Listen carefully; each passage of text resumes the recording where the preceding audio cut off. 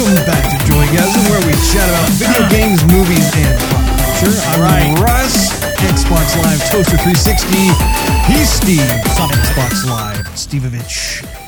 And what episode are we on, Steve? I believe this is episode 82. You are correct. And what is today's date? Today is July 28th. Oh, he's firing on all cylinders, ladies and gents. But the time they'll be hearing this, though, it'll be the July 30th. That's very true. That's very true. So, we are going to be going through a bit of movie news today. And after that, we're going to have our topic of the day, which is our review of Mission Impossible Fallout. Okay. You forgot to... I stopped while I was ahead. No. So, yeah, if you would like to fast forward to where we do the review, you can check out the timestamp that is located in this episode's details section of whatever platform you're using, whether it's iTunes or Google Play, Spotify, YouTube, etc. Otherwise, just keep listening. So, Steve, What? how was your week? Well, the week went by pretty quick. It did go by pretty fast. Seems like the older I get, the faster I blink, time just goes by, and weeks just click off, Russ. It does indeed, Steve. It really does. No, I mean, the older I get too, I have that same exact sensation where I'm just like, wow, it's 2018 and we're almost in August. Yes, we are. Has the year gone by fast in your eyes? It has. Okay. Seems like it was just winter not too long ago. And now it's hot as can be. Mm-hmm. But we're at the end of July, so summer is about at its peak. It is. About to start falling off and looking at fall. Well, so that's unfortunately where we live. We still have about 2, maybe 3 months left of so hot it'll melt you. Yeah. No, Temperatures. I went outside to make a few personal phone calls while I was at work. And so that when I'm inside, they have it so cold. And where I'm sitting, I have the AC blowing right on my noggin. Oh, I bet that's nice. Well, it is, but it's so cold. I mean, I'm sitting close to the AC too. Mm-hmm. And so they actually have it around like 73. But because I'm so close to the AC, it feels like it's 63. And it's all on my right side. So my right side is like my hand and my head and my ears are freezing cold. And then like my left side is all warm. So like it's the heat and cold is transferring through my body. I don't know, get kind of clammy. But so I go outside. And it's like 113 degrees. I'm like, oh, it's so hot. Trying to make a phone call. Go back inside all sweaty. And now it's just like just 96 degrees outside. 97. I'm glad you said something about that because I was talking to a colleague about the exact same thing about how I have actually gotten so used to it being between 107 to 112 degrees that there was a few days this week where it actually got back down to about like 94.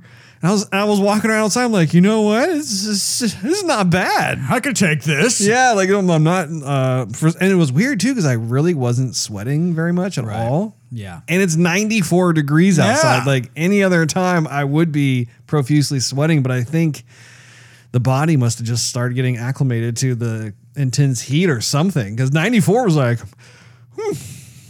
I could do this. It's not bad. Anybody want to play outside? Any other time, I would be like, it's 94. This is so hot. I think our blood is probably thinned out to the point of just like Kool-Aid or something. Yeah. I don't know. Yeah. Well, this next weekend, I'm going to be in Canheda. That's Canheyda, in case you're wondering, Russ. And that place does not exist. They're around 70 degrees, so I think I'm going to have to bring my snow gear. Yeah, I was going to say, you probably bring your parka or something. Man, is it cold to you guys? I'm like freezing over here. That's the biggest thing. Being in the Bay Area, I mean, we were used to those types of temperatures. It was, kind of common to be with 70s and 80s, whatever. And, Wasn't it? Was it? Who was it? Who said? Was it Mark Twain? I don't know. The coldest. The coldest. What did he say? The coldest winter I've been in was a summer in San Francisco. I have no idea. Nah, I'll have to I am look that not up. up on my Mark Twain quotes. Oh, you should be. There is one that I thought was memorable from The Big Short. Remember that one? No. It's something along the lines of, it's not what you don't know that gets you into trouble. It's what you do know that just ain't so. Okay. I'm digging it. What else has been going on in your life, Steve? Well, after the last show, I went home and I beat Halo 5. Congratulations. Thank you. Then I proceeded to go multiplayer. On Halo 5. Yes, I did. I have not tried that yet. Are there any players still? Well, there was, but since I'm There was a player. yeah, hey, what's up? All right, want to do this? Capture the flag. So I don't know. It felt very dated. It felt like Well, the game is old. I mean, yeah, well, it's not. By old, I mean like it felt like 2005 old. isn't it like a 5-year-old game now? Russ, it's 2018. I know it's 2018, but when did the title come out? It came out like probably a couple years ago. No. Yeah. It had to, let's see. Halo 4 came out in 2012. And Siri, when did Halo 5 Siri, when did Halo 5 release? Here's what I found on the web. Good grief. Just tell me the answer. Man. here, let me look it up for you, since clearly we don't know when it was released. I want to say it's probably 2014. Maybe Anyway. maybe 2015. 2015 released. 2015? October 27th, 2015. All right, so 3 years old. Yeah, okay, well, it feels like it's 13 years old.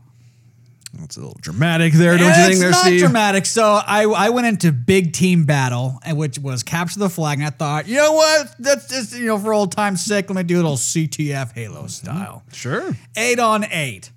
And I don't know, maybe it was just people goofing around with the map. It looked really old. Like it wasn't anything special. Just like, okay, here's 2 bases, throw in a couple of hills here and a sky. Okay, go. And it didn't look like anything new or I'm special. surprised to hear that. And so anyway, I'm playing it and I don't know, maybe it was just too many people goofing around and like, here, get in the Warthog, let's go. And then just drive off a cliff and like, I was like, I think I'm done. I wish they would have a regular Griff ball that I could just go ahead and play Griff ball. Or I was looking for a team firefight because I remember playing that on Halo Reach, and that was fun. I don't know, maybe I'll go back into it and play it. But Do they have a ranking system in Halo 5 multiplayer? if they do, I skipped through it. Because I was going to say, the reason why I'm asking is that that may be why you had people who were goofing off, is that they were at such low levels that like you don't get like the hardcore players. All the hardcore players who've been playing it for the past 3 years are clearly Yeah, maybe. higher on Yeah. the food chain. Yeah, I don't know. But anyhow, I played the game and I beat it, and it was somewhat satisfactory. I don't know. I think it left it open for Halo 6. It didn't feel like a game that was tied up. I don't know. Maybe that's the way they intended it to be. But I personally liked the second half of Halo 5. I thought the first half was just dreadfully boring and Yeah. uninspired, and it just honestly did not feel like Halo to me. yeah, I did think that the second half, though, things actually started getting more inspiring, and it did feel a bit more Halo-esque. And I was like, okay, now we're starting to kind of get somewhere. But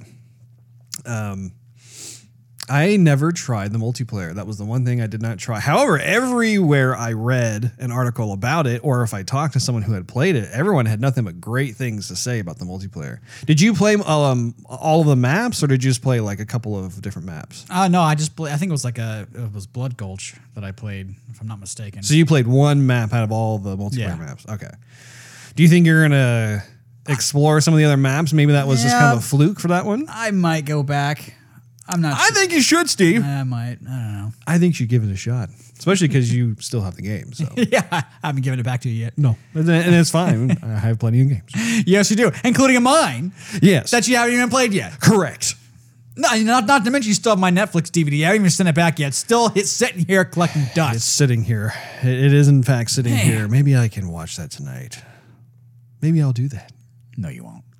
I might surprise you. I know you too well. You're gonna get online. We're either gonna get together with somebody and play Overwatch, or we're gonna get together with. You didn't say it right. Overwatch. What's magic to my ears? Or we're gonna play some Sea of Thieves with Big Baby Moose. We haven't played with him in about a week. The Cursed Sails, I believe, is going to be dropping anytime now. Yeah. It's supposed to be dropping this month, and considering the fact that we have 2 days left, Yeah. it could very well drop tonight. And I think the developer was saying something along the lines of, if you're saving all your gold, continue to save it until the package drops, because they're gonna have a sale basically on everything. All the prices are gonna drop on pretty much everything that's been out. Oh. So, Or have they mentioned any kind of new inventory that they're they'll gonna be bring some adding new. to it? Yeah, they're gonna bring some new inventory. But they said if you've been hoarding your gold and you haven't seen anything that you really like, or maybe you have but you're saving for it still, keep saving for it until the DLC drops, and then spend it, because you'll get a little bit of a discount, little silly sale. No Nice. pun intended. Chance for all you pirates to be a little thrifty out there. Anything else going on, Steve? No, just continue to watch my my Black Sails, I forgot my about that. TV show. I didn't realize you were still watching it. Yeah, it's okay. I think I think it's a little more over dramatic than it has to be, but they want to, continue the story, whatever. It's entertaining, whatever. What about you, Russ?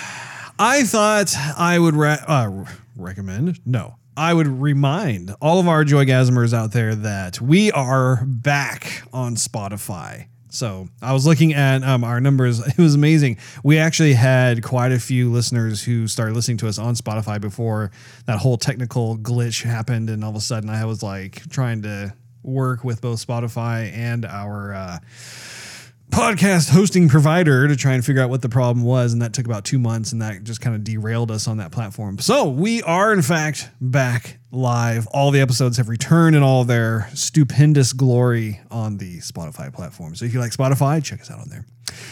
I watched a movie called You Were Never Really Here, and if you recall, that was the Joaquin Phoenix movie that we were talking about.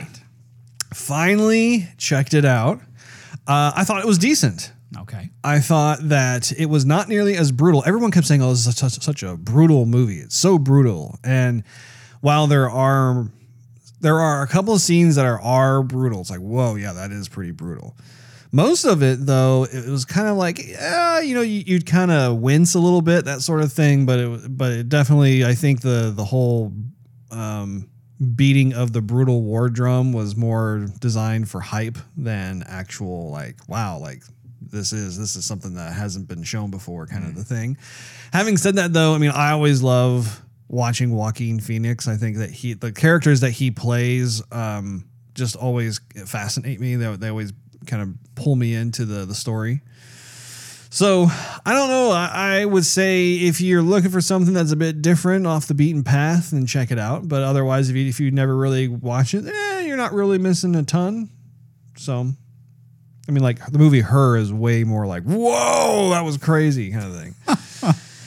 Let's see. Oh, so one of the things that was interesting was as I was looking at the different statues from this past San Diego Comic-Con at Sideshow Collectibles, there was that one particular statue of the female that looks like she's kind of coming out of the water, and one of her forearms and hands is kind of see-through. It has kind of watery looking, and the character's name is Aspen. And I was thinking, Aspen, what is that?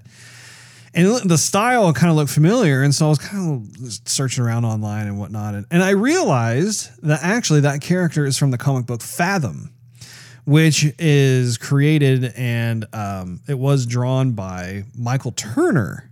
And I don't know if you know who Michael Turner is, because you didn't really follow Top Cow Productions very much. But anyway, he was an artist that got picked up by Mark Silvestri, who's one of my favorite comic book artists. He's the one who did like Cyberforce. And he had done some of the Marvel comic books before he joined Image. He was kind of one of the founders of Image Comics. Anyway, I found out that Michael Turner died in like 2008. The dude was 37 years old. Oh, man. Yeah, I mean, I was really shocked because he was the one who also created. Did you ever see that comic book called Witchblade? Yeah. He did that one too. Okay. And so I was kind of looking up just kind of his career path. And literally before he got in the comics, like he worked at a restaurant. He was like a server or something, and happened to go to like a Comic-Con or something, meet Mark Silvestri, kind of talk to him a bit about just what the craft is about, showed him some of his work. And Mark Silvestri was so impressed. He's like, yeah, I'd love to have you come on and give you a shot and everything else. And then that's where the Witchblade stuff came up. And of course that was a huge success. And then he started doing something on his own, which was like the Fathom comic. And yeah, like I was just really shocked because his style was very complimentary of kind of like the Mark Silvestri world. Mark Silvestri has definitely his own style. I think I would say Jim Lee and Mark Silvestri are my two top favorite comic book artists. And but looking at his work, I was thinking, man, that is pretty close. Like I definitely enjoy looking at some of the stuff that he's done. And the guy would just like on his lunch break, for instance, while working at the restaurant, he'd just work on his sketching skills and that sort of thing. And so kind of just a sad loss that he went away at such a young age. I mean, he's right around our age, and it's just like, man, that's causes one to pause and think of our own mortality again. Right. Just, how lucky we are to be alive. And, Yeah. Just don't take what happens on a daily basis for granted. But, yeah, pretty interesting. So, yeah, that statue is actually a kind of a paying homage to Michael Turner and that sort of thing. And the statue looks awesome. So, anyway, of course, we were also playing some Overwatch this week, and Wrecking Ball dropped. No pun intended. Well, maybe the pun was intended. I'll let you decide. And I love that character, Hammond, the little hamster dude that's in that like mech ball thing. Did you get a chance to play with him at all? No, I've been meaning to go to the training arena and play with him a little bit, but I have not yet. Okay. Well, next time we play Overwatch, you should try and give him a shot. He's a pretty cool addition. He's a tank class, and there are some key differences between someone like him versus D.Va. One of the biggest changes, of course, is like D.Va has an unending amount of bullets that she just fires. Hammond, you have to Reload. Basically reload after a certain amount of time. But yeah, I think that he definitely adds a different dynamic to the gameplay, especially like on the maps where you have kind of that King of the Hill, trying to control the territory thing. What is like the official Overwatch name for those maps? I don't know. I mean, it's Objective A and Objective. Well, not really. Is it Objective?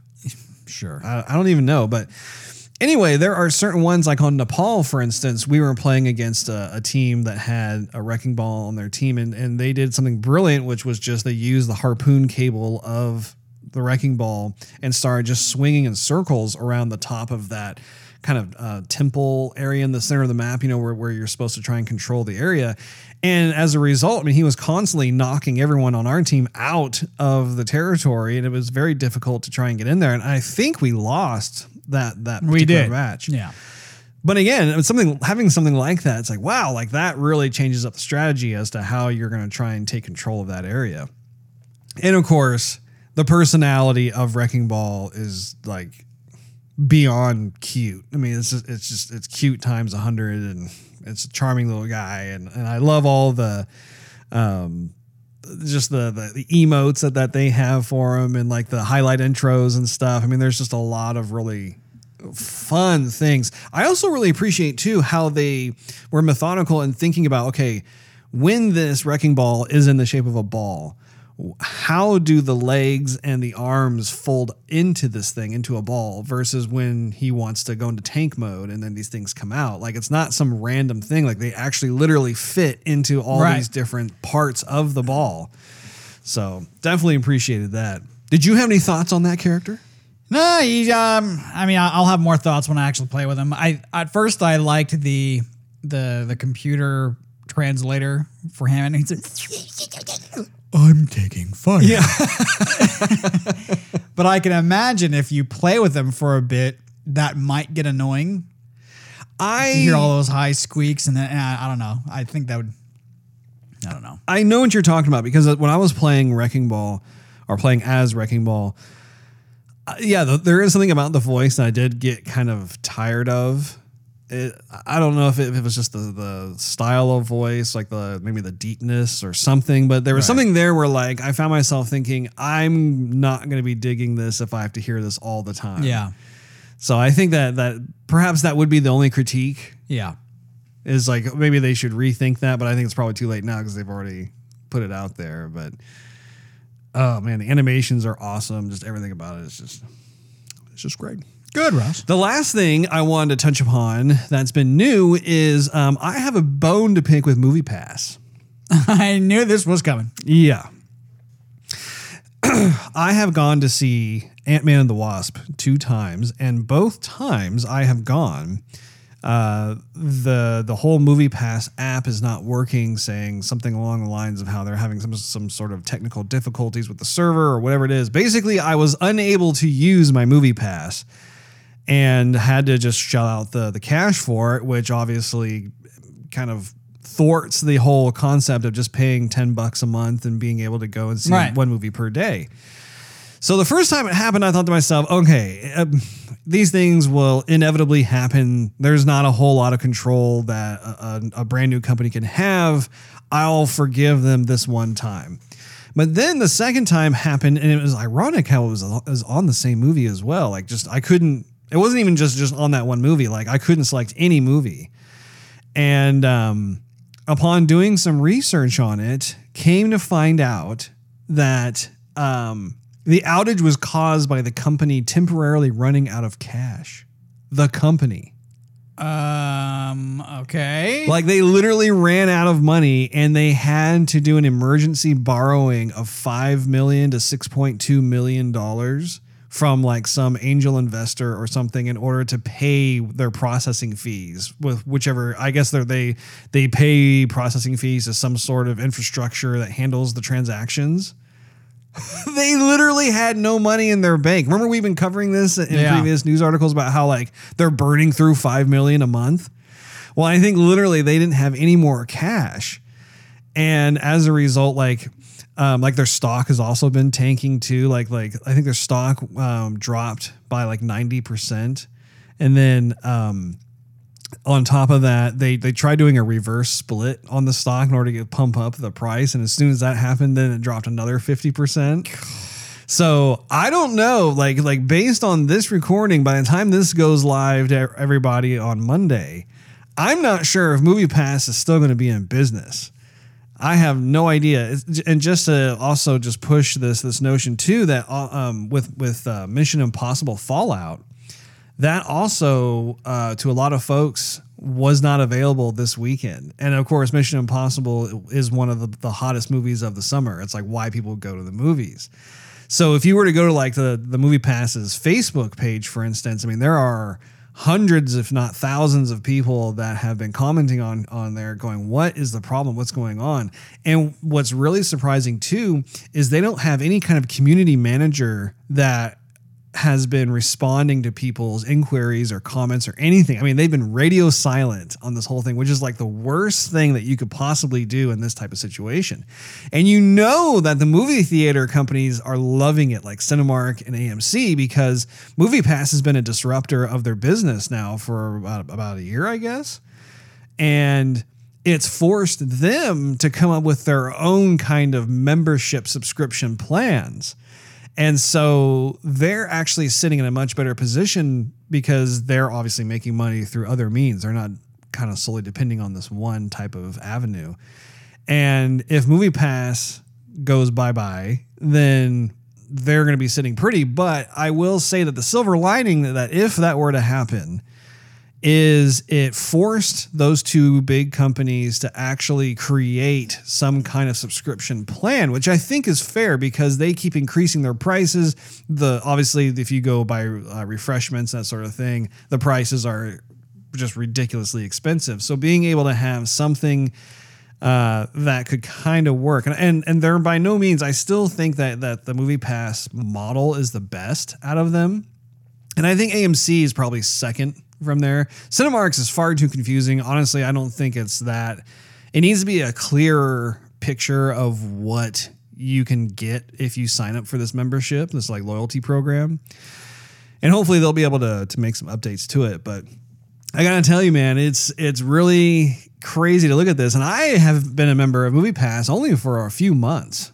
And when I first got the card, I was actually really enjoying the benefits of it, being able to go check out the movies. And then it was right before they started making all these changes too. Like, oh, now we're doing, remember the whole peak pricing thing where like they started adding surcharges, and like for some movies it's like $6 surcharge, and other ones it's $3. And so there's not a consistency that's there. And of course, then they started adding other things too. Like you have to take a picture of your movie ticket and then upload it to make sure that like you're a legit customer, you're not abusing the system and that sort of thing. So there's this constant state of updates and changes. And as a result, it's becoming more and more annoying, I guess you could say, to use it, as opposed to just, I'm just going to pay the price of the ticket and then go in and watch the movie. So yeah, I go back and forth with that, but I thought it was worth talking about, and especially because you have not gotten a movie pass. No drama here, Russ. I'm conflicted because I don't know what to do. I don't know if I should cancel my subscription to it or if I should just wait and see what happens. I mean, the decision might be made for me. Like I said, there may be no more movie pass in like a couple of weeks or something. I have no idea. Do you have anything to say about that, Steve? No, I don't, Russ. Well, you should, as I want to know your thoughts. Yeah, I'll conjure up if you want to get to movie news. Well, if you so insist, Steve, I suppose we could go right into some movie news.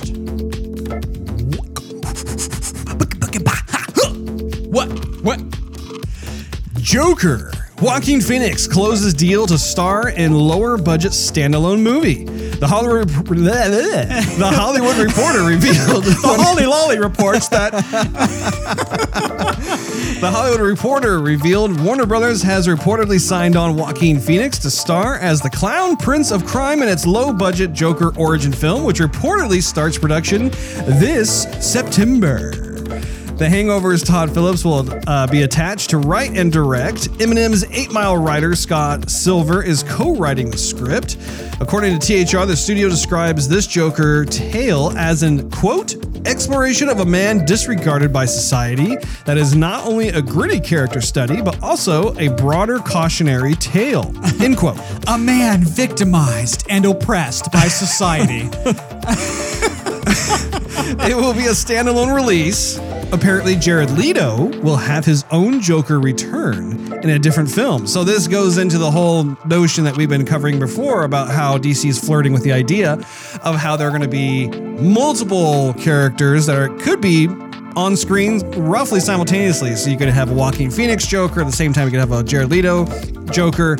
And again, I'm not sure how I feel about that. I think it could be cool.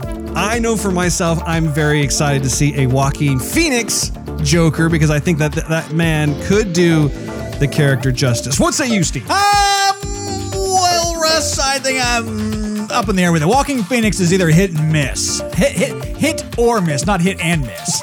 Yeah. You can't hit it if you miss it at the same time. So, I don't know. We'll see. I'm definitely curious. My ears are perked. They're perked?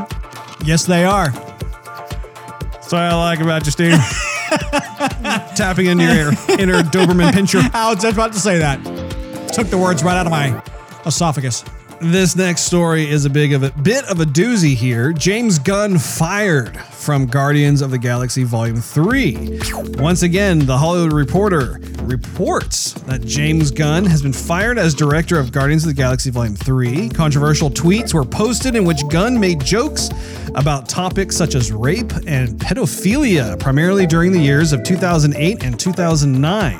Walt Disney Studios chairman Alan Horn said in a statement, quote, "The offensive attitudes and statements discovered on James's Twitter feed are indefensible and inconsistent with our studio's values, and we have severed our business relationship with him," end quote. Gunn took to Twitter to explain his past actions in a series of tweets that include, quote, "It's not to say I'm better, but I am very, very different than I was a few years ago. Today I try to root my work in love and connection and less in anger. My days saying something just because it's shocking and trying to get a reaction are over, end quote.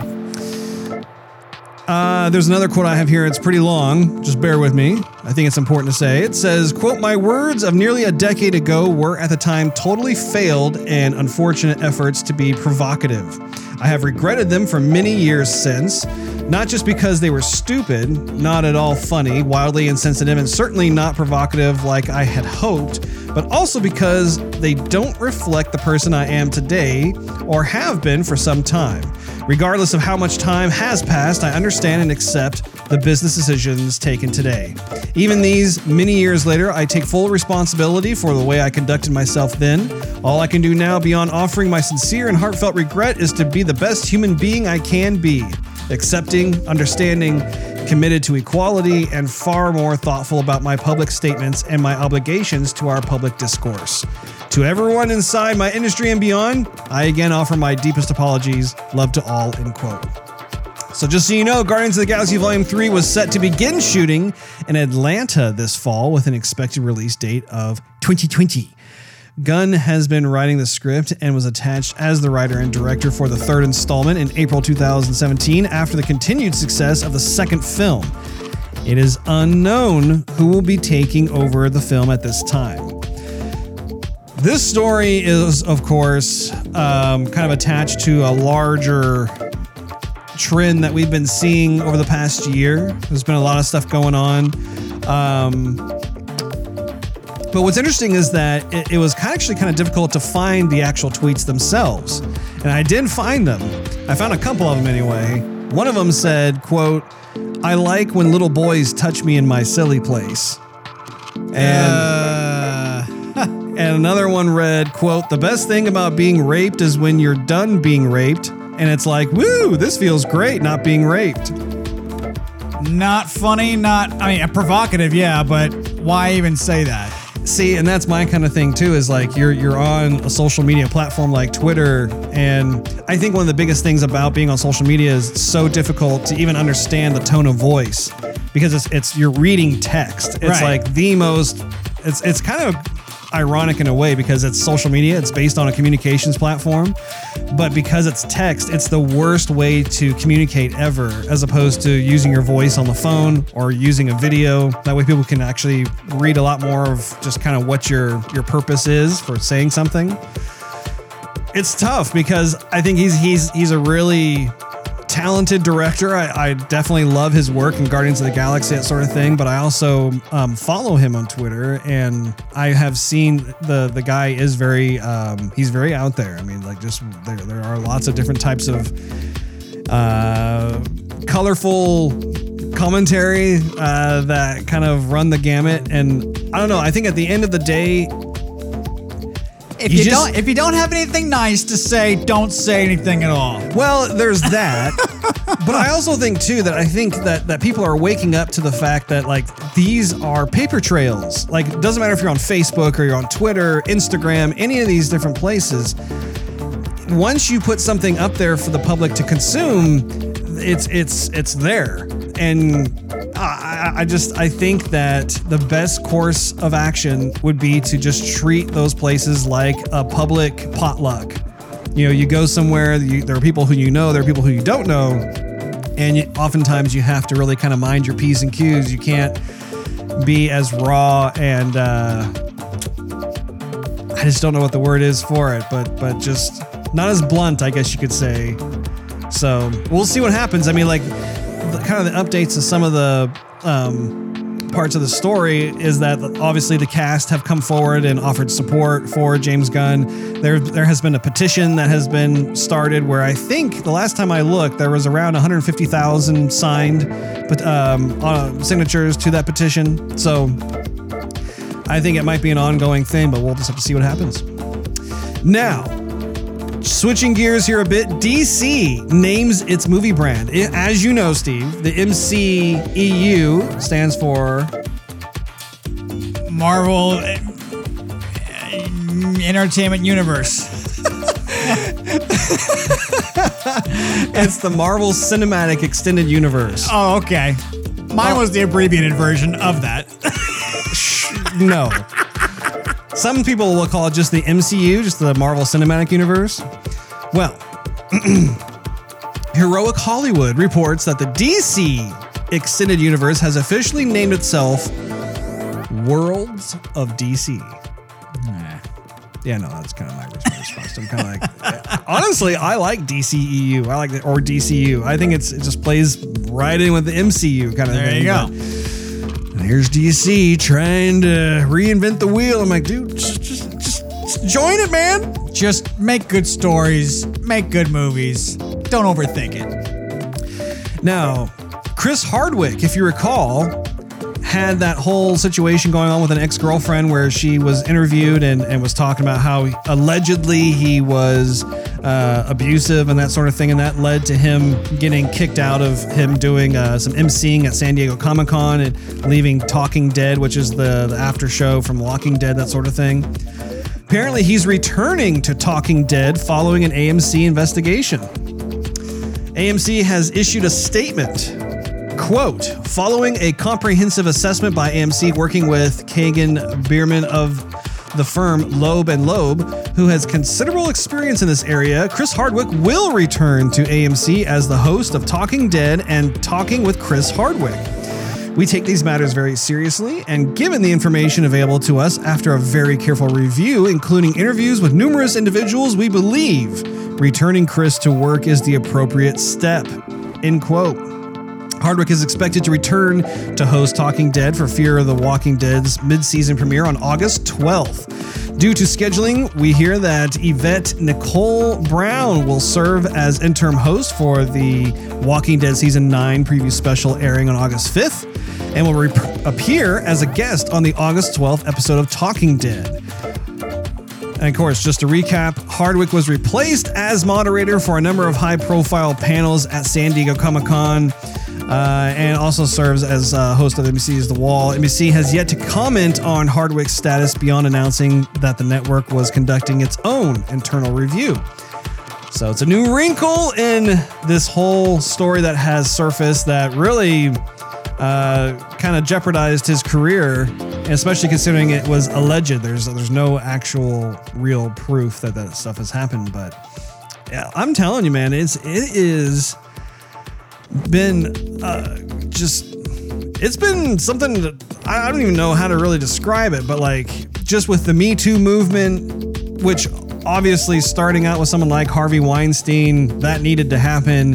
But I feel like there has been some other stuff going on. And of course, as an outsider, I don't know what's going on. I don't know all the details, but just there has been a laundry list of various well-known celebrities who have been affected by it. Some of which, you know, it needed to happen, and others I'm like, man, I'm kind of scratching my head thinking, was that true or not?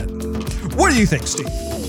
Well, it's a slippery slope, Russ. We could talk all day about it. You know what I mean? Yeah, I think Hollywood's a bit greasy. I mean, there's all these like tight-lipped stuff that's going on where, you know, something happens, somebody maybe dabbled in pedophilia here and there, but they're not really talking about it, and you know, or sexual harassment. Sexual harassment, or it could have been a lot worse, like with the whole thing with Kevin Spacey. You know, that whole thing went away really quick because he came out and said something. Too much of that goes on Hollywood, and maybe more of it needs to come to the surface. But that doesn't give an excuse for people to jump on the bandwagon and think maybe I can get something out of this if I go forward and either make this up or make a mountain out of a molehill, sort of thing. Yeah. So I don't know. I mean, you can come at it from many different angles. I'm not making any judgment, but yeah, you know. Well, the final story here is that your good old pal Kelsey Grammer, Steve, is eyeing a Frasier reboot. Oh, of course he is. According to Deadline, the reboot would take place outside of Seattle, where the original series was set, and could feature new characters. Frasier Crane would be the link between the two series. Grammer is reportedly meeting with writers to figure out how to launch the reboot, though Grammer and CBS TV Studios, which distributes Frasier, declined to comment. So it's very much a new kind of dealio, but something I thought you'd be excited about. And of course, our dear old dad might get a little I don't know, peaking of the interest. Those reboots are kind of a tricky deal. Because, And why is that, Steve? Because they've had their success, they've had their glory, and they most of the time quit while they were ahead. They quit while they were good. And so if they reboot it, it's like they're trying to come back from the dead, and sometimes a comeback might work, it might not work, but you've already seen your glory days, so people are going to judge you by your previous top, work your previous work, well, your top standard. Yeah. So if anything, if the writers have changed, maybe they're not as good, but you're bringing it. I don't know, Ross. I don't know. Are you interested in wanting to check it out, or Of course. has that ship sailed for you? Well, I personally? think the actor who was Frasier's dad, who was a big draw to the show, I think he actually passed away. Oh, really? Yeah. See, and that kind of thing can be tough, and that's probably why they're kind of researching up like who the new cast could be. But I feel like there was like the perfect storm of different actors that was a part of that original TV show, and. Well, plus I don't think Frasier ever settled down. If I remember the way the series went, like his brother Miles married the British Daphne, yeah, and they started a life together. Frasier was still the bachelor guy. He still has a radio program, was going back and forth. Like, I don't really know where they would go from here. I understand. Well, Steve, I do believe it is time for that topic Well, it better be. of the day. Let's get pumped.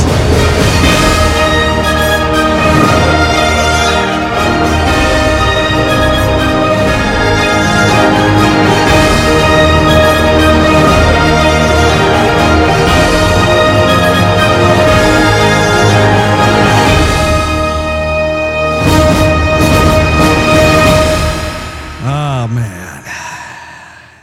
Love that song. I know that I sound like a broken record every time that happens, but those segment songs bring a tear to the eye. That they do, Russ. Does it put a smile on your face, Steve? Well, I will say it when we get to the spoiler elevator, then we're going to have to fall out of the elevator. Oh, that might bring a tear to my eye. Bring a tear to your eye. So our topic of the day, of course, is we are going to be doing our review of Mission Impossible Fallout. As always, we are going to begin... MIF. Yes, MIF. MIF. Not to be confused with MILF.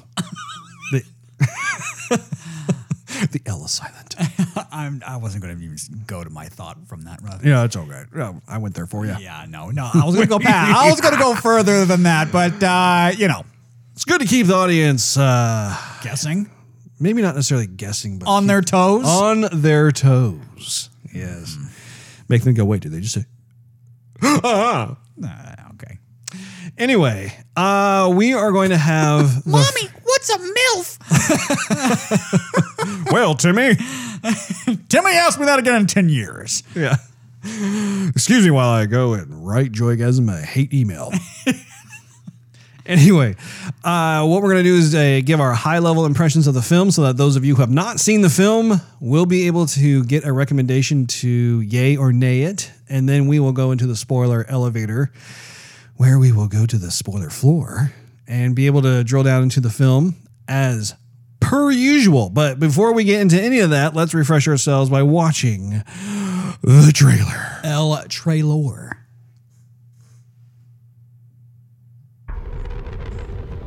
There cannot be peace without first a great suffering. The greater the suffering, the greater the peace. The end you've always feared is coming. It's coming. And the blood will be on your hands. I prayed to God that it wasn't true. Solomon Lane escaped in Paris. Now the world is at risk. This is the CIA's mission. You use a scalpel. I prefer a hammer.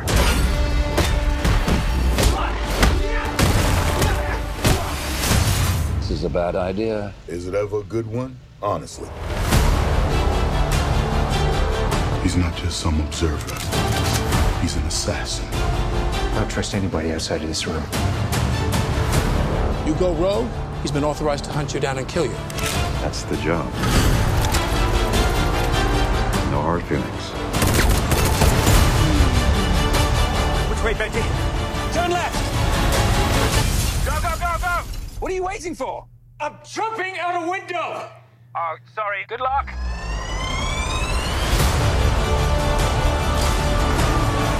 When the clock stops, Ethan Hunt will lose everyone he ever cared about. You don't understand what you're involved in. You need to walk away. Please don't make me go through you.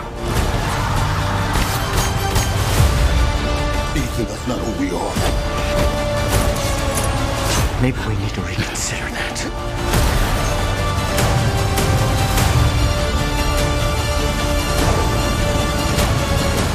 Accept it, Ethan. You've lost this one. What's done is done. What's done is done when we say it's done. Showtime. Oh my God.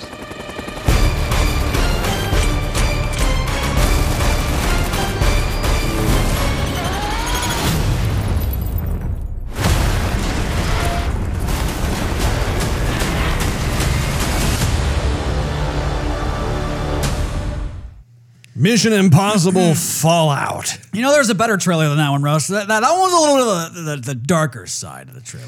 It is a little darker, but it has more of the story plot points. Yeah, I And guess. especially, like, you know, since this is audio only, it's You're good right. to be able to provide a bit of context for our fellow Joy Guys. You know, I'm starting to notice a pattern with these trailers where when the scene changes, you see it a lot in the Avengers, but when the scene changes, they blink the scene, they go, bah, bah, bah, da, da, da, da, da, and this thing goes click, click, click, click, click.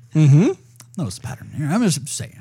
Yeah, it's part of the editing process. Yes, I think the editing process might need a variety. Well, Steve, as with everything, the editing process also has various trends, and you have been able to identify. Thank you. A certain trend within the editing world. You know, there was a scene, and not this trailer, but the other previous trailer that showed a scene saying that it was not in the movie. Right, you are. Yes. It was a scene that involved Tom Cruise in a helicopter barreling towards a semi-truck that was jackknifing. And yeah, you are correct. That one did not make it into the film, which is interesting. So, Yeah. what did you think of Myth?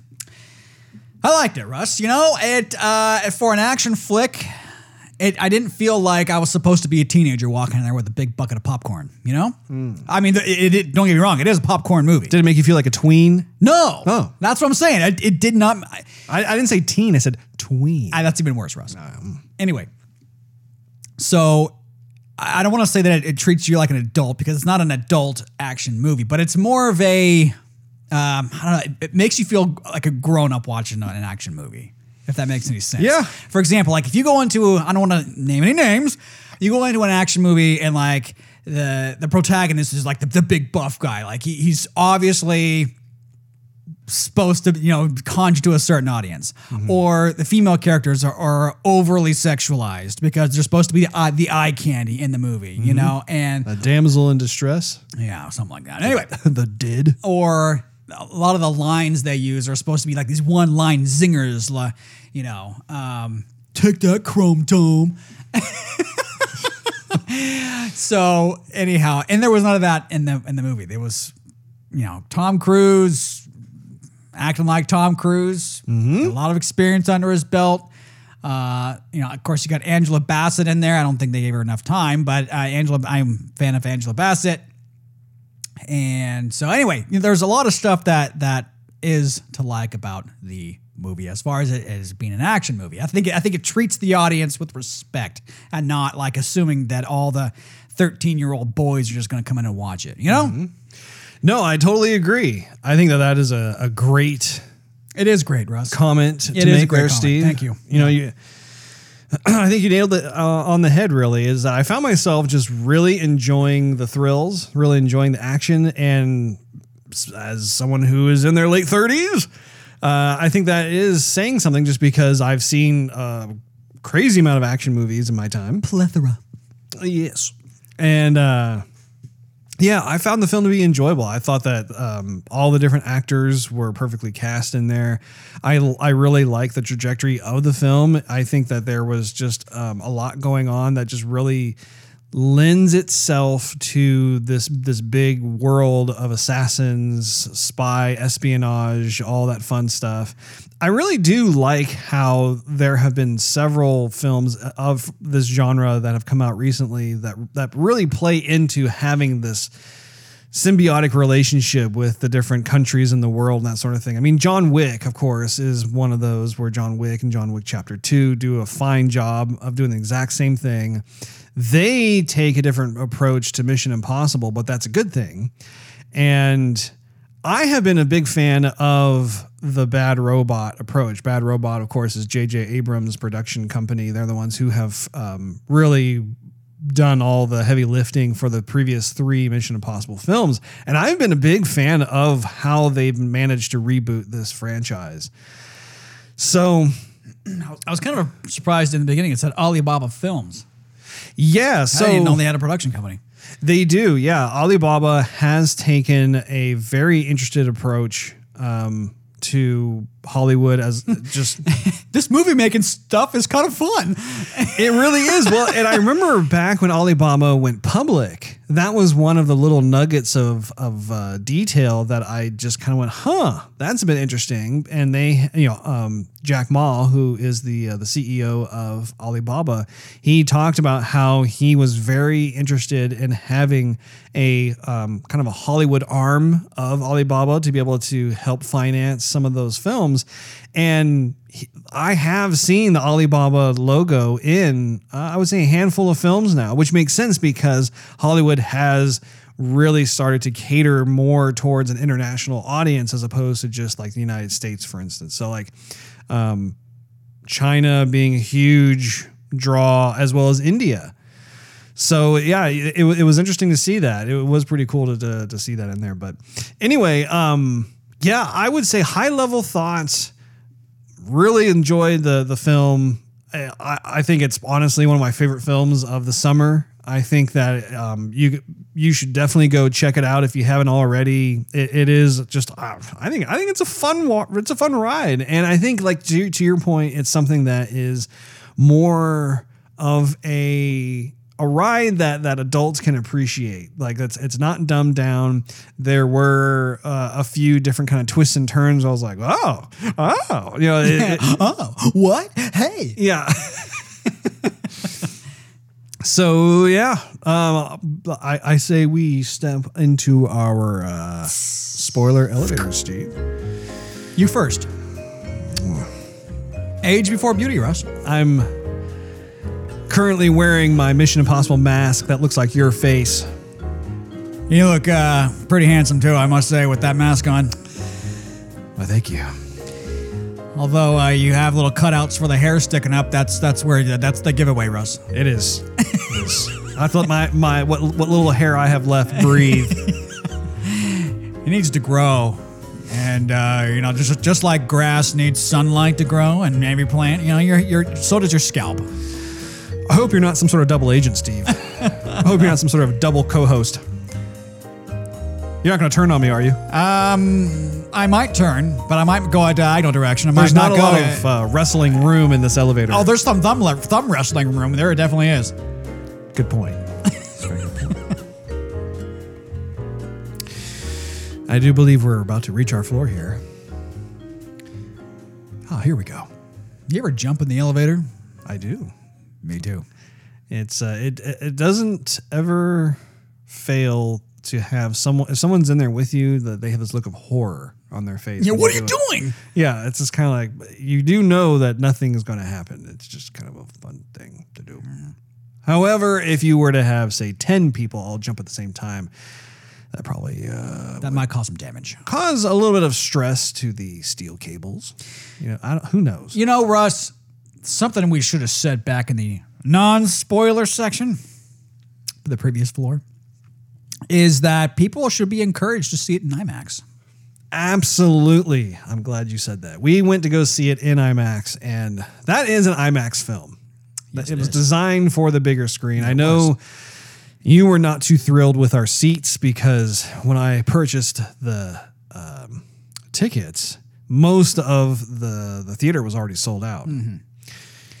Well, then I wasn't thrilled again because there's a guy behind me who was like nervous. Like during the action sequences, you could tell his heart was beating faster because his legs started shaking. Only he had his foot on the chair beside me, which was attached obviously to my chair. So my whole chair was going about to grab his leg and punch him in the ankle. It's funny that you say that because the woman who was sitting next to me at one point straight kicked my foot. Yeah, like something startled her or something, and she leans over like, "I'm sorry." I'm like, "It's okay. I'm bleeding now, thanks to you." It's a sign that it's a good film. Yeah. But even myself, like when I was watching, I mean, there were several times when I realized I was like shaking my leg or foot or something because I was like, "Man, this is adrenaline pumping right here. This is good." I don't know if Dad should see it. He might. No, I think he should. You think he'd be able to handle it? Yeah. Because, he had to stop watching the TV show 24. Yeah, this is not as intense as 24. Okay. All right. 24 is in a category by itself, Ross. I do want to see this movie a second time in IMAX, preferably with, maybe 4 rows back. Just to be able to take it in a bit. You think so? 3 rows from the front and an IMAX? No, not from the front, but from where we were sitting. Yeah, that's right. I was about to say, before you cut me off, 3 rows. A little sensitive there, Steve? From the front is a little neck straining for you, Russ? Question mark? Well, not from the front because we weren't in the front. 3 rows back from the front. Yeah. Well, technically, the front. Technically, there were 3 rows, and then there was this nice walking space, and then our chairs. I saw 2 rows ahead of us, but then again, I'm shorter than you are. Would you be interested in going with me again? Possibly, Ross. I think it would be fun. Maybe. As long as it's still on IMAX, because that experience was meant for it. It was meant for it. I want to see it on a smaller screen. I agree. It needs to be on IMAX. And I think if we got some seats that are far enough back, I think it would be worth watching again because it was just a good movie. You know, how much were the IMAX tickets? Are they $15 or are they $20? They were like closer to 20. I think they were like $18 or $19. Okay. I was going to say, that's a little expensive. If IMAX was $15, there'd be a lot more business going through IMAX. Because if you think about it, everybody wants to see movies on the big screen, but the big screen in the theaters anymore isn't so big because everyone has big screens at home now. They have 50 inches and 65s and 75s. Well, if you have a 80s. projector at home, that's like 160 inches. There you go. So let's get into the cast here. Tom Cruise did a great job. He did.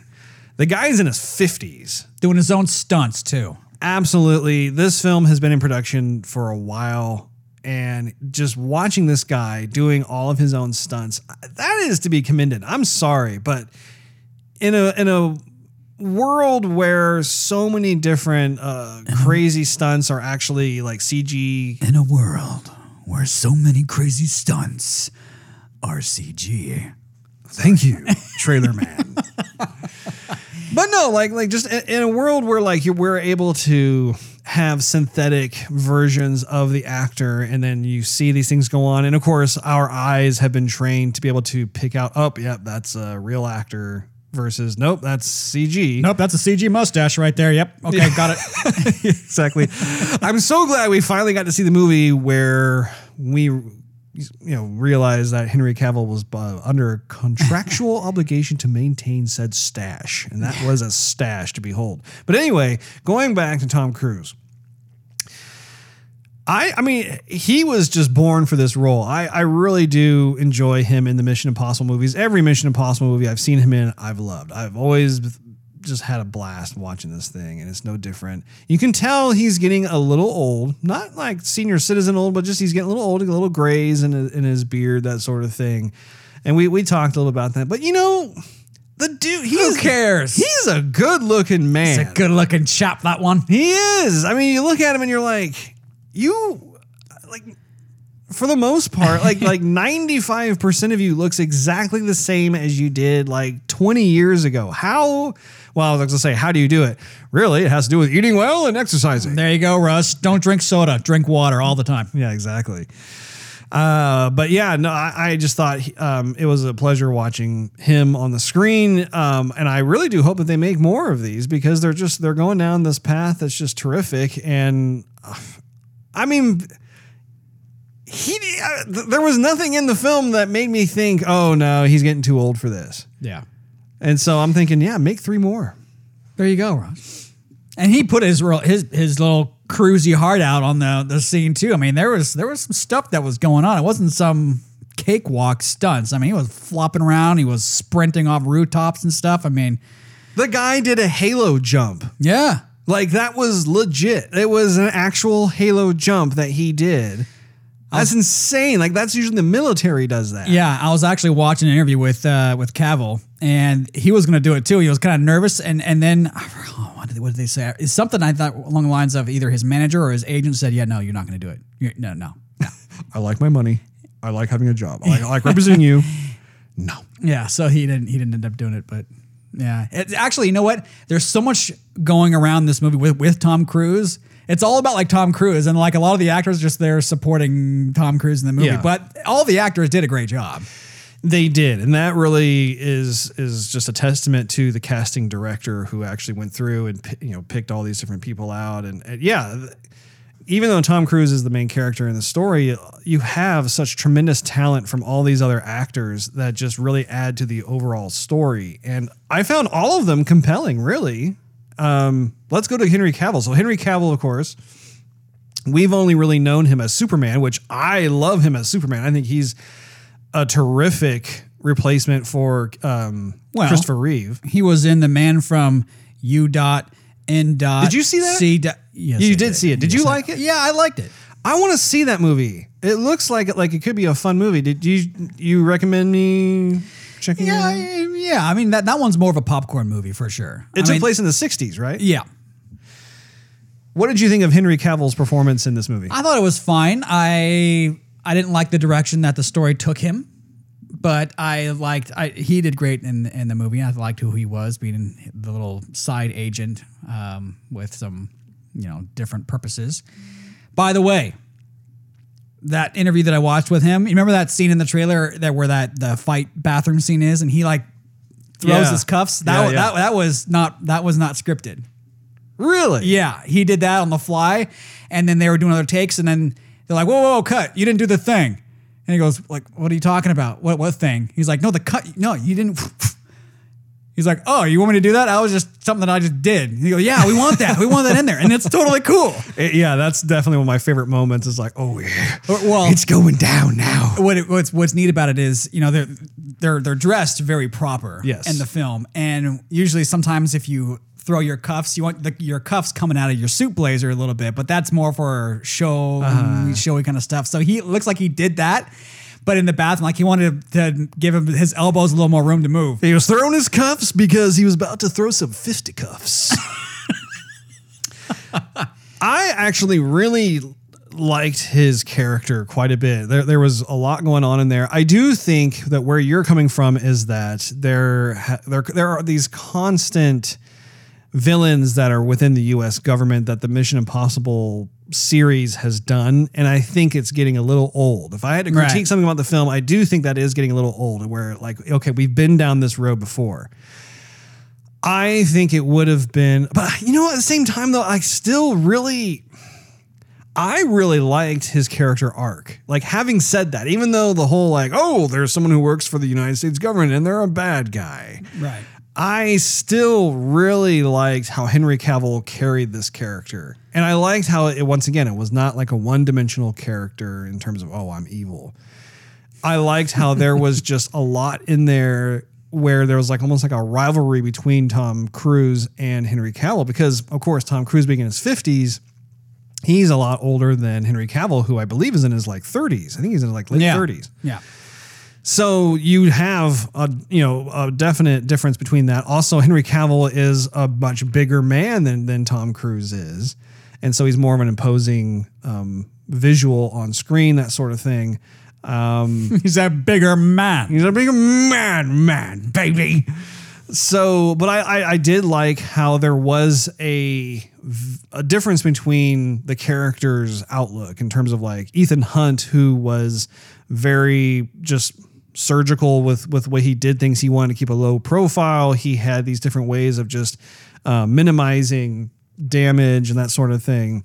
Versus August Walker, who, he was much more blunt. He clearly didn't have experience in certain areas as Ethan Hunt did, but that made for an interesting situation in terms of how he would handle certain, action sequences or what his mindset was, that sort of thing. Well, I see.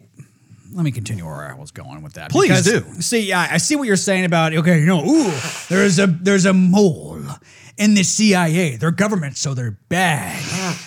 But then you have scenes where it's Tom Cruise and it's Ving Rhames and it's Ving Rhames.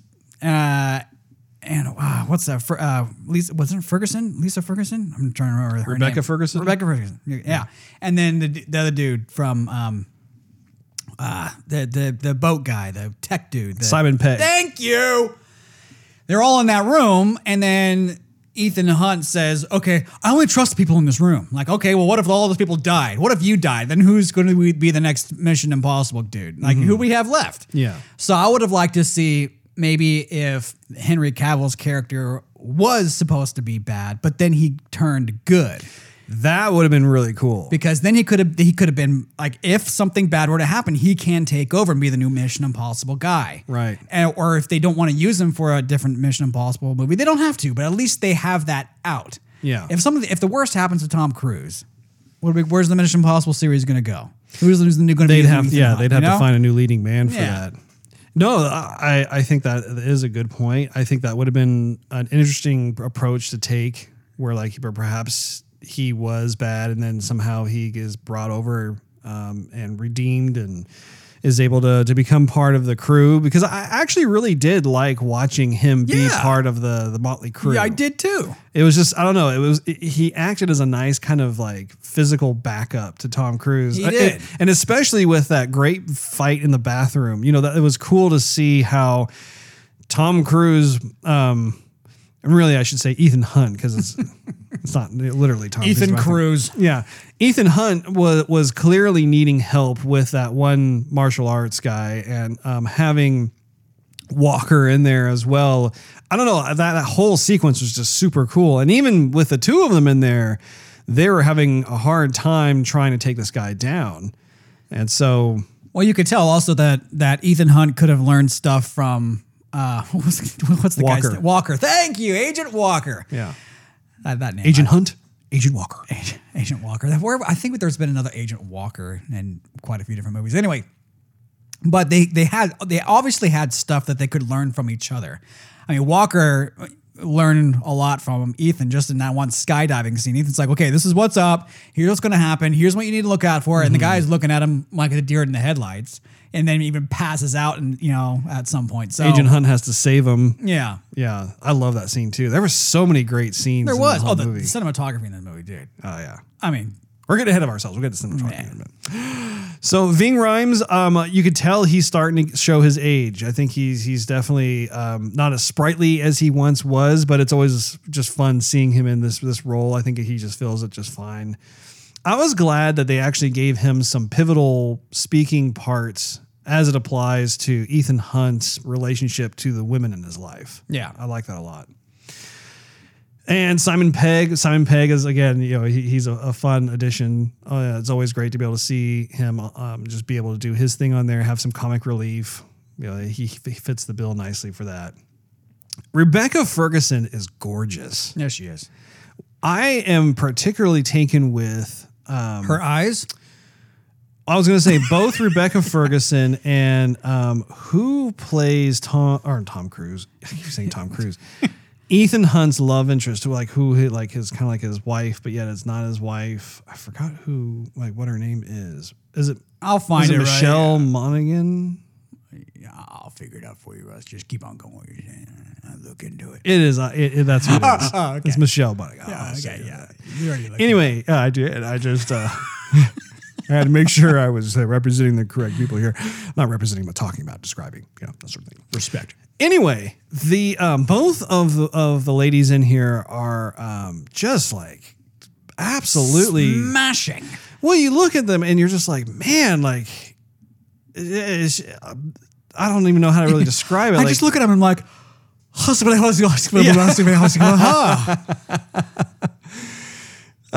it's very much in line with the world of Mission Impossible. I'll just put it that way. I think that Michelle, who plays Julia, of course, is Ethan Hunt's main love of his life kind of thing.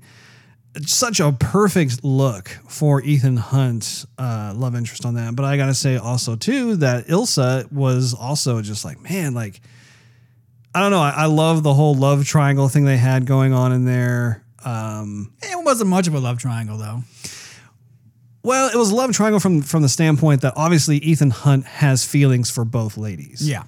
But I liked how it wasn't like this infighting between the women, how like there was this understanding that based on Ethan Hunt being the special agent of the U.S. government, there was this complication going on where he really didn't want to get too close to anyone because for fear of harming them or having them get killed, and that would be on his conscience, and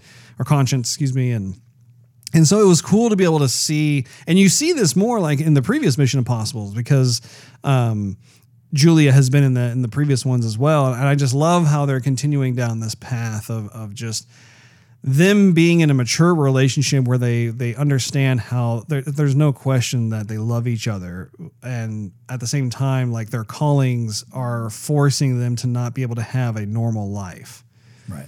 So I thought that was really, really cool. What did you think of Sean Harris, who played Solomon? He was kind of like the main villain of the whole thing. He was the bearded, raspy voice. So I thought he was fine as the whole terrorist guy. I haven't watched the Mission Impossible since the Limp Bizkit Mission Impossible. Oh my gosh, that was like Mission Impossible 2. I think that was Mission Impossible 3. That was like 4 MIs ago. I know, I haven't seen any of them since. So they were saying that... No, technically I think that was 5 MIs ago. I don't even know. Because this is the 6th one. I've seen more than one. I've seen the first one, and I saw the one with Philip Seymour? Yeah. Philip Seymour Hoffman. Yeah, he was in, I believe it was MI5. It was either MI4 or MI5. It wasn't MI5, because that one was a while ago. No, because like, you know what? Fine, I'll look it up. Anyway, that was the last one that I had seen. I don't remember the bearded dude being in that one. Maybe he was, but that to me was a long time ago that I saw that one. So I haven't seen any of them since, and now I see this one, and they're like, oh, well, here's Tom Cruise, Ethan Hunt's past with him. Like, I have no clue. I'm corrected. He was in Mission Impossible 3. See? Told you. Continue. Anyway. I'm man enough to admit when I'm wrong. Right. And then... Unless I'm never wrong. And in the beginning, you had the other dude who was in the bed. And was that supposed to be like the same person? Like, I'm like, okay. Wait, which part are you talking about? Remember in the beginning when after Tom Cruise... oh my gosh. Freaking A. That's when you know your branding as an actor has worked. When you cannot think of the character name at all, you just go with the actual actor's name. Continue, Steve. So they just lose the plutonium. Plutonium, yes. To Doc Brown and the Libyans. And and so then they had made a bomb. So I went and put it together with a bunch of machine gun. Oh no, pinball machine parts. Pinball machine parts. Yeah. Go ahead. Sorry. Go ahead. The Libyans. So anyhow, so they mocked that hospital room. Yes. Okay, so that dude in the bed, I don't know who that guy was or in the correlation to the story. Maybe I missed a big nugget. Okay, so he played the nuclear scientist. He was the guy that the other bearded dude had picked up. And he was the one who actually he created the bombs for the plutonium. Right.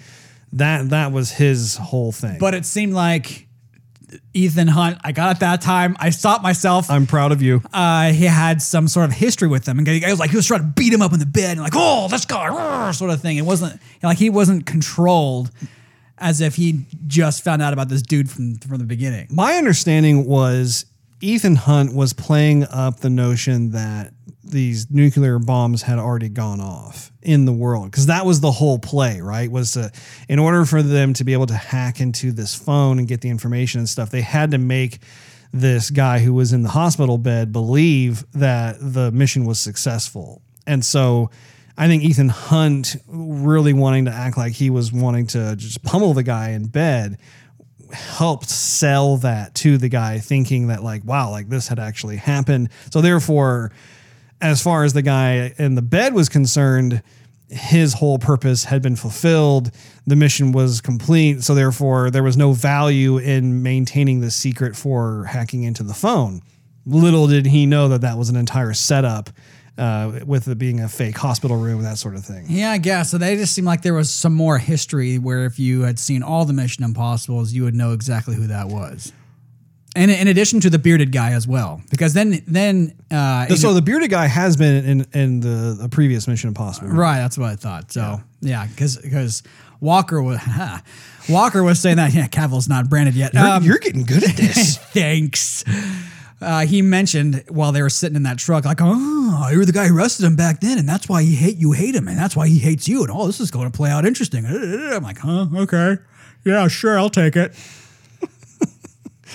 That was a great scene, though, too. Just the way that whole thing played out, where you thought it was in a hospital, and then all of a sudden it wasn't. Like those types of little plot twists, little curveball thingies, are just so rewarding for the audience. Did you? I mean, you didn't expect that to be fake, did you? No, I didn't. But then it reminded me of Captain America's hospital room too, when they were monitoring him. I know I'm totally switching gears on here, Russ, but that's fine. Yeah, back in the first Avenger, Captain America. Remember at the end of the movie when he wakes up from being in World War II hibernation? Oh, he's frozen in ice. Yeah, exactly. Frozen carbonite. Yeah. Anyhow, he wakes up and realizes he's not in a hospital, which he wasn't. He was just being monitored in some apartment in New York, sort of thing. Yeah, remind me of that. Anyway, interesting. And of course, what you were saying too, Angela Bassett, I'm a big fan of. She had a smaller role, and honestly, I don't think she needed to be more in the film than she already was. There were a pretty substantial amount of characters that we had to keep track of here. Vanessa Kirby played White Widow. Is it me or does she look like Lady Gaga? Kinda. Yeah. A little bit. I almost thought it was Lady Gaga on the screen. I actually wanted to get to know her character a bit more. Like she played the whole mysterious allure. She was the only person to kiss Ethan Hunt in the movie.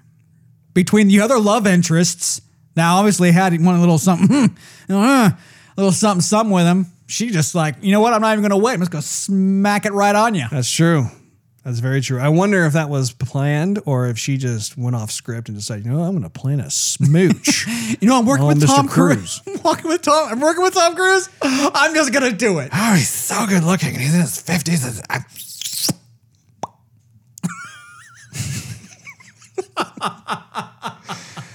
All right, so let's go into plot here. So plot, once again, standard Mission Impossible fare. I had a good time with it. I did think that the main villain, honestly, I thought that the White Widow was more captivating than the Solomon Lane. Solomon was the guy with the beard with the raspy voice. I don't know. Like I just felt like, he was there. It got a little intense toward the end there when they were trying to defuse the bombs. Yeah, and all of a sudden you realize, this guy can fight. And, I thought that kind of made me writhe a little bit in my chair. But really, overall, White Widow I thought would have been actually a cool villain, especially considering the whole love triangle thing. But overall, I thought it was good. What'd you think? Yeah, I thought it was a standard fare. You got bombs and they're nuclear. They're going to blow up. Got to defuse them by the last second. They're going to, take out many parts of the world. It's a Mission Impossible. But I thought it was just kind of standard fare. I thought that it could have had more twisty turns. It seemed like it maybe borrowed some stuff from other action movies just to make glued together Mission Impossible.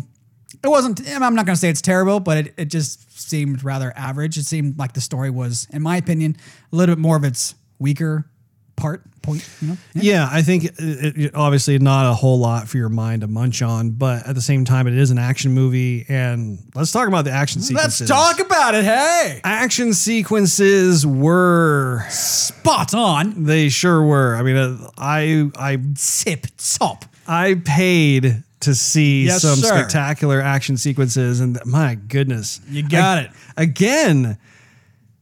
Tom Cruise doing his own stunts, it made me nervous. Like when he was riding around blasting through the streets on that motorcycle in France, the whole time I'm thinking, man, I really I know obviously he didn't, sustain some sort of terrible injury from the motorcycle sequence. But while I'm watching it, I'm just thinking, man, I really hope no one hits him on and it all filters back to the notion that he did his own stunts. That was not CG. That was not some stunt motorcyclist or whatever. That was him doing his thing on a motorcycle. Well, credit to credit's due. I mean, he's a big motorcycle guy. He's been on Top Gear talking about motorcycles all the time. Like he owns a lot of motorcycles, and in other action movies that he's been in, he rides a lot of motorcycles. That's just his bag. The helicopter sequences toward the end too. I mean, man, that was exhilarating to watch. He learned to fly the helicopter too. That was him flying the helicopter. So insane, dude. Or him like climbing up that rope on that one helicopter that he had to try and commandeer. Yeah, I was wondering, is that CG in the background? I mean, I didn't know. I don't know if it was. Maybe it was or not. But I mean, he's doing all his own stunts anyway. I don't know. Is there some safety net with some drones following him?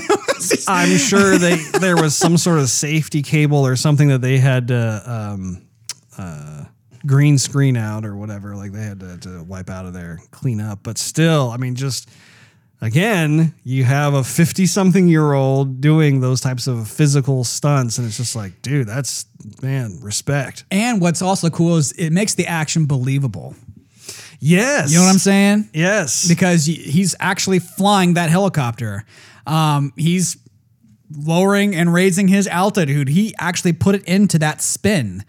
So I don't know. I like stuff like that. Even with Agent Walker getting that, I wish I knew the name of that machine gun that he had, but he's constantly going back and forth, and you're trying to push against the weight of the inertia of the helicopter to try and shoot at Ethan Hunt, right? Right. And then he did shoot the engine, but the engine didn't blow up right away. You know, it took some time for it to overheat and then catch fire, and then they were in a pickle. You know, I like that stuff. Yeah. Yeah, all that it becomes, you have a greater sense of threat and danger when it comes across as being much more just, wow, this is not so sensational or fantastical in a way that you're just well, I'm going to suspend my disbelief for this kind of thing. Really, you look at it and you're just wow, if something were to go wrong, this would be a dicey situation. And I don't know, once again, it just puts me more on the edge of my seat as a result.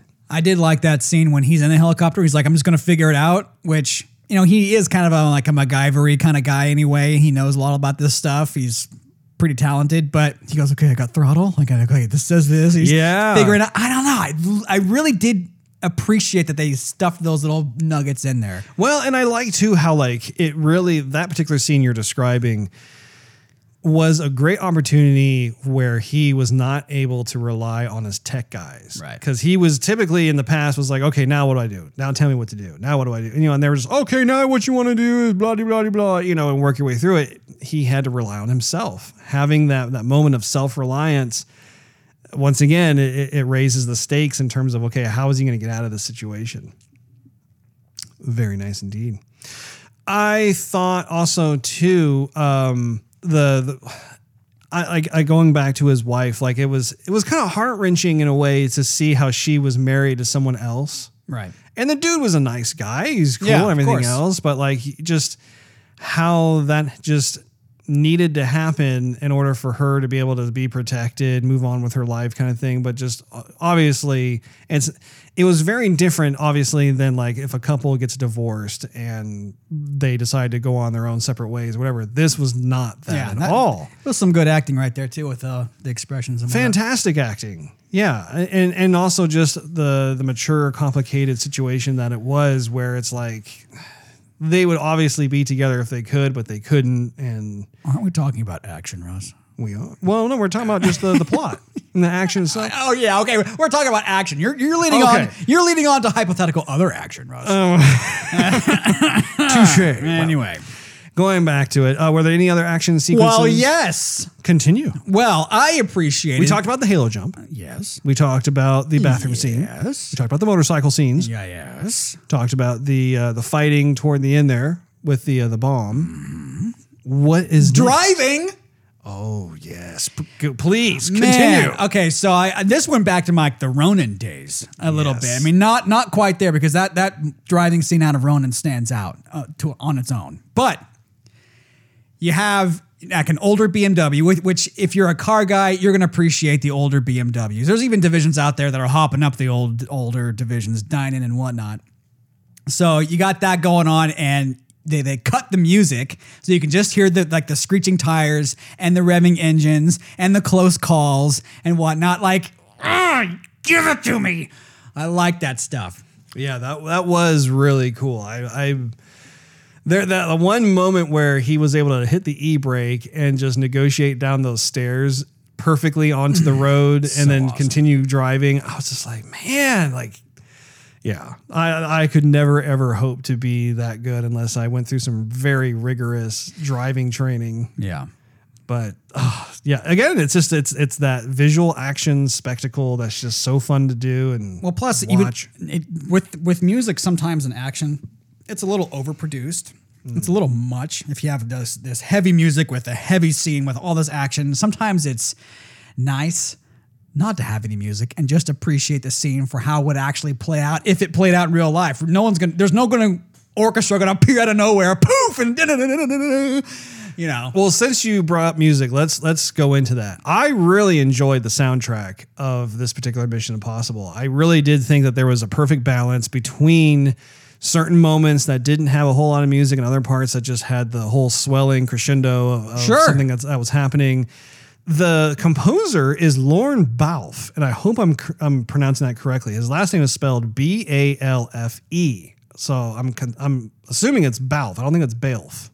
But anyway, I'm not too familiar with his name, but looking at what he's done, he has worked on a number of films I do recognize. And hats off to him.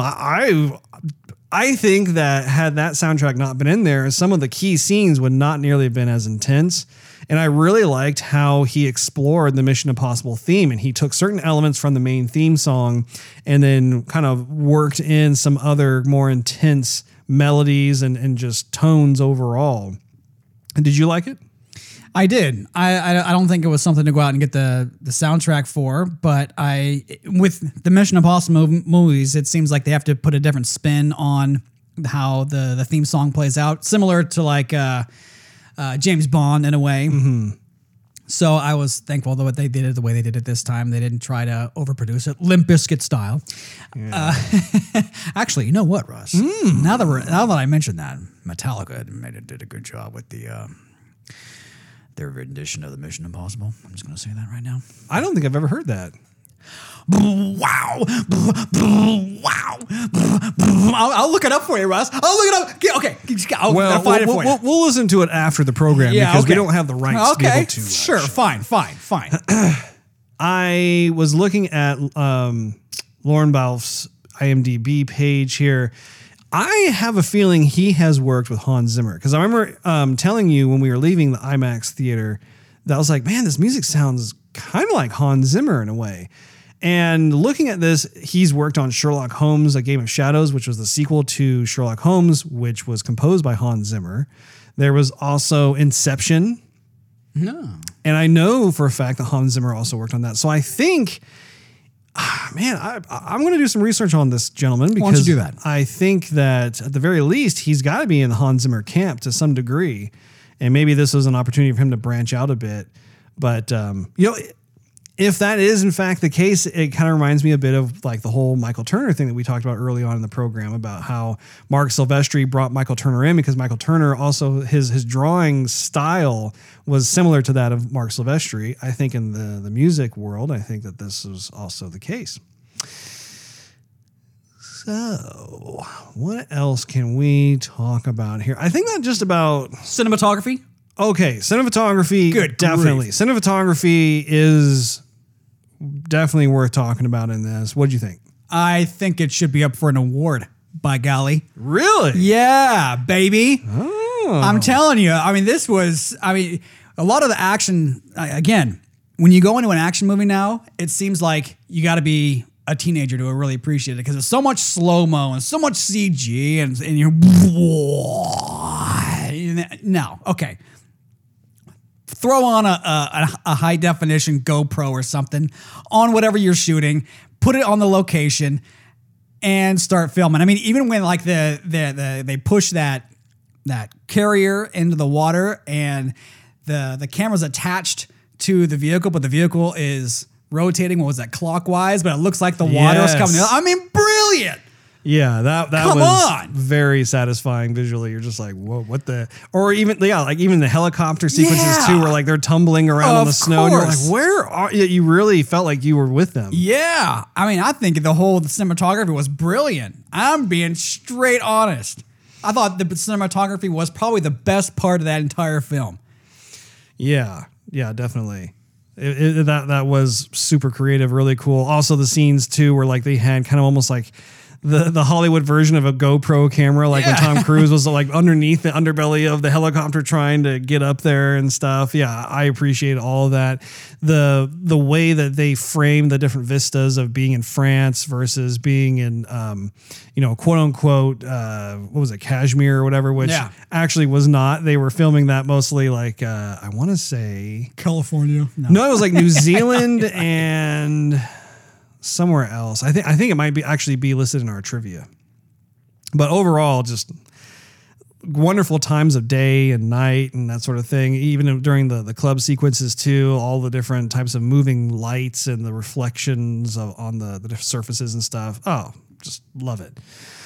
Let's go ahead and actually bounce into our trivia courtesy of IMDb. I found some fun little notations here, little anecdotes. The film had 3,000 setups, 13 helicopters, 6 pregnancies, 5 hiatuses, 4 weeks of aerial photography, 3 continents, 2 winters, and 1 broken ankle. And a partridge in a pear tree. Anyway, while filming Tom Cruise, of course, this is actually very well known now. Tom Cruise fractured his ankle in a stunt where he leaped from a building. I think everyone in the theater, when we saw the scene, we knew it was going to happen. We're like, it just made it that much worse because we knew what actually happened during the filming. Production was halted for 7 weeks, but the July 2018 release date was kept. So no delay there. Wow. Awesome. Tom Cruise trained for an entire year to perform the Halo, which stands for High Altitude Low Opening Stunt in this film. Rebecca Ferguson. Actually, let me halt you right there. They had to do that jump over 100 times, is what Cavill was saying. Oh, wow. Yeah. That's insane. Yeah. Rebecca Ferguson was pregnant while filming the movie. Oh. She was about 7 months pregnant when filming was completed. Wow. I could not tell at all. At 2 hours and 27 minutes, this is the longest Mission Impossible film to date. It did seem a little long. Henry Cavill replaced Tom Cruise for The Man from U.N.C.L.E. in 2015. I think I remember that, yeah. In June of 2017, Tom Cruise, Michelle Monaghan, and Simon Pegg arrived in New Zealand to begin filming scenes. It was Cruise's first time to the country since filming The Last Samurai of 2003. I had no idea that they actually did filming for that film in New Zealand. Let's see here. Curiously absent from the final theatrical cut is the final shot seen in several of the movie's trailers, in which Ethan Hunt appears to be flying a helicopter at ground level directly towards a tractor trailer.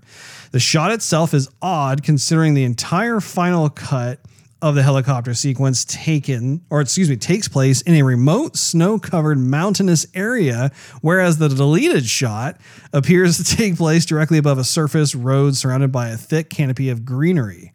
Yeah, I thought he was actually another truck. Yeah, that whole thing, I would like to find out more information as to why they did that, unless it was just strictly for the trailer. I don't know. And finally, Henry Cavill was offered the role publicly of Agent Walker through his Instagram by the director. That goes to show you, yes, that social platform can be used for your career advancement if done correctly and properly. It's all about who you know. And who's watching. Yeah, exactly. So please, Steve, give me your conclusion and star rating to Mission Impossible Fallout. Well, I think if anybody likes any sort of action movie, they should watch this film. And you should definitely see it in the theater, and you should definitely see it in IMAX to do yourself and the movie justice. If you don't, you're not seeing the movie in its entirety.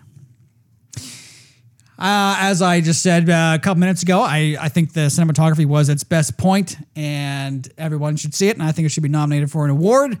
But being that it was its best point means that a lot of other stuff came to second and third place. Most of all, the story. I thought the story, we've seen it all before. I felt kind of rushed. I felt kind of pieced together, but at the same time, the pacing felt a little bit long. But then again, it's just an action movie. You're supposed to go in there. You're supposed to have a thrill ride. You're supposed to have a good time. And I did. And I think the whole entire theater did. The guy kicked my chair enough times that now he did. So, anyway, I would say strictly from an action point of view, I'll give it two different ratings. If you're basing it just on an action movie, which is never going to be like, okay, best action movie, that's never going to get that award. So if we rate it just on action movies, I'm going to give it a 4. If we were to rate everything all together, I would say 3.5. There you go. I really enjoyed the film. I had a really good time with I think I was in the right frame of mind to want to see a new action movie. And, we've seen movies like Avengers Infinity War, which of course that is an action movie, but it's not like pure adrenaline rush action. There actually is a fair amount of plot and exposition that needs to be told during a movie like that. Whereas this is much more just for the stunts, for the exotic locations, for the new people and old people that you get to watch on the screen, that sort of thing. I totally agree. I think that this film was designed for IMAX. If you're going to see this and you have an IMAX screen that's nearby, definitely go check it out. It is a lot of fun to be able to check just all the different crazy visual spectacles that you see in this movie. I really love the casting choices that were made in here. I did like how the story progressed with some of the character arcs. I do agree also that I think as a plot, it was not the most deepest of plots. It definitely felt like been here, done that kind of thing. But that's not bad considering just once again, the character arcs really made things more fresh. And I loved just where everything kind of ended up. And I think having Henry Cavill was very pivotal in terms of having this movie feel fresh and different and cool. I liked a lot of what his character represented and how Henry Cavill performed the character. Again, the music was great. The cinematography was great.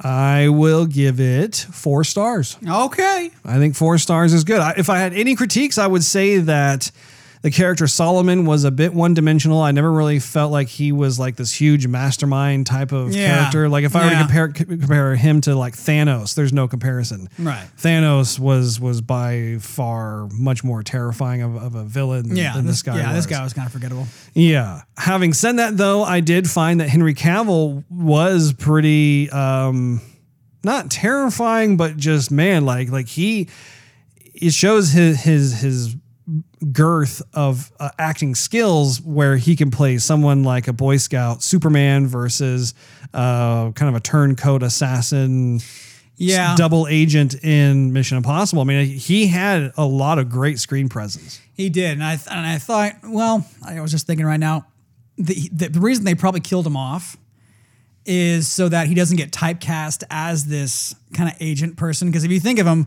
in other movies that we've seen, he's a special agent in Man from U.N.C.L.E., and which they want to make another Man from U.N.C.L.E. So he's gonna be, if they kept him alive in this movie and they go, oh, he's a special agent in Mission Impossible. Oh, good, he's a special agent in Man from U.N.C.L.E. Oh, he might be a little bit typecast. So I don't know. I wish they did give him more screen time. I think he was a welcome addition. I'm glad he was part of the cast. I think the story could have gone maybe a little bit different. I don't know. I was just glad to see him. I think that he was awesome. Yeah, I think he was great. I think I would still prefer him to be part of the crew. I think they could have turned him good and then used him whenever they wanted to for other Mission Impossible stories. Well, I think that wraps up this episode of Joygasm. Make sure you tune in next week as we talk about video game stocks and how to profit from them. Thanks for hanging out with us. If you enjoyed this episode, we invite you to check out patreon.com/Joygasm. And if you feel so inclined, pledge $1 a month for exclusive access and early access to the show. Also, you can follow us on social media and YouTube. Just do a search for Joygasm TV. In addition to iTunes and Android, you can listen to our podcast on TuneIn Radio, Stitcher, Spotify, and of course, soundcloud.com/Joygasm TV. Last but not least, search Joygasm TV on Twitch to see us stream our gaming adventures live every Wednesday night at 9:30 p.m. Central Time. We'll see you next week. Later.